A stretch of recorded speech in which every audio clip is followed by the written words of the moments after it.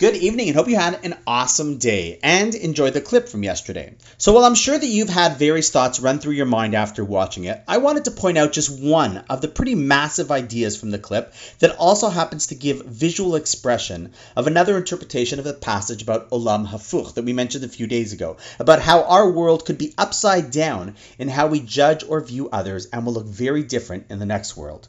Now correct me if I'm wrong, but when you saw that 6'8", solidly built, hardened criminal approach the warden asking for the key, if it was the first time you saw that clip, how many of you thought he was about to pull the trigger?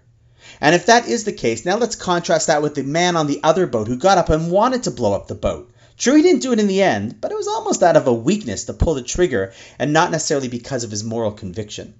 Now, if we were to take a step back and say in the next world, who would get a greater yasher koach on actions taken and why? What would we answer? In this world, when we judge people by how we view their current position in life, does that really tell us about their inner moral conviction?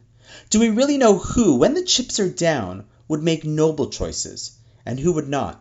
Do we really know what a person's life narrative is that led them to commit crimes or even just make bad choices, or for that matter, what people did to rise to the top of society?